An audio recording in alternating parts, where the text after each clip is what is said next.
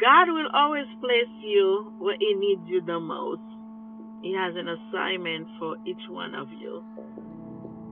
My example is today I was in a class and something happened. One of the students said something to me that was not proper. So they put me into another class.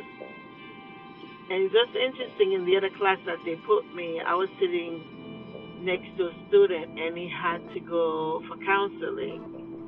And he didn't want to go for counseling. He was dreading it. So I went to him, I said, I went to counseling. You should go. Try it. And he went to counseling, he came back, it was fine. So I truly believe as a Christian, God always puts you in a place for his reason. At the same time, some other place, when your assignment is over, if something negative happens, you cannot just sit there and just take it. You need to speak up. That's another thing that is part of the requirement. You can't be timid, about what is wrong. If somebody trying to put the wrong phrase in your life, trying to speak the wrong thing in your life, you need to stop it and not be in that environment. If somebody try to hurt you, you need to protect yourself. Just because you're Christian, that doesn't mean you have to take whatever anybody say, because you gotta be so humble that that you cannot stand for yourself. One of the things in my life is my mom is 76 and she does not really know how to speak positive.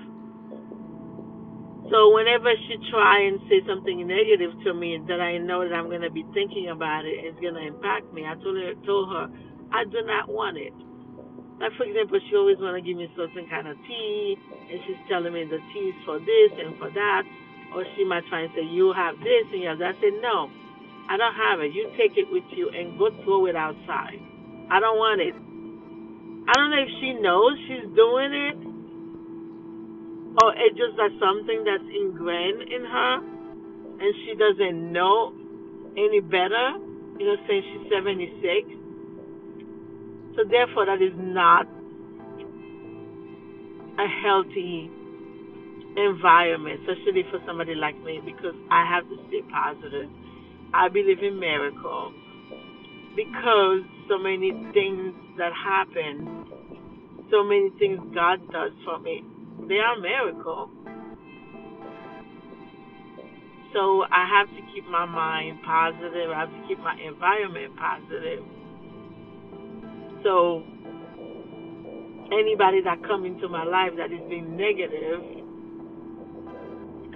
I do not want to accept it. Because if somebody's not feeling well, my job is for me to help them to feel better. Like some of my friends, you say, oh, I can't sleep at night, or I'm dying, or so and so, and I try and tell them something positive. I say, if you have a headache, go take a pill. And the person say, pill? I say, yes, Tylenol. Go take a Tylenol. It's as simple as that. Or you could say something positive to that person during the day. That will help that person, because some people, they just don't know any better. So I hope this helps someone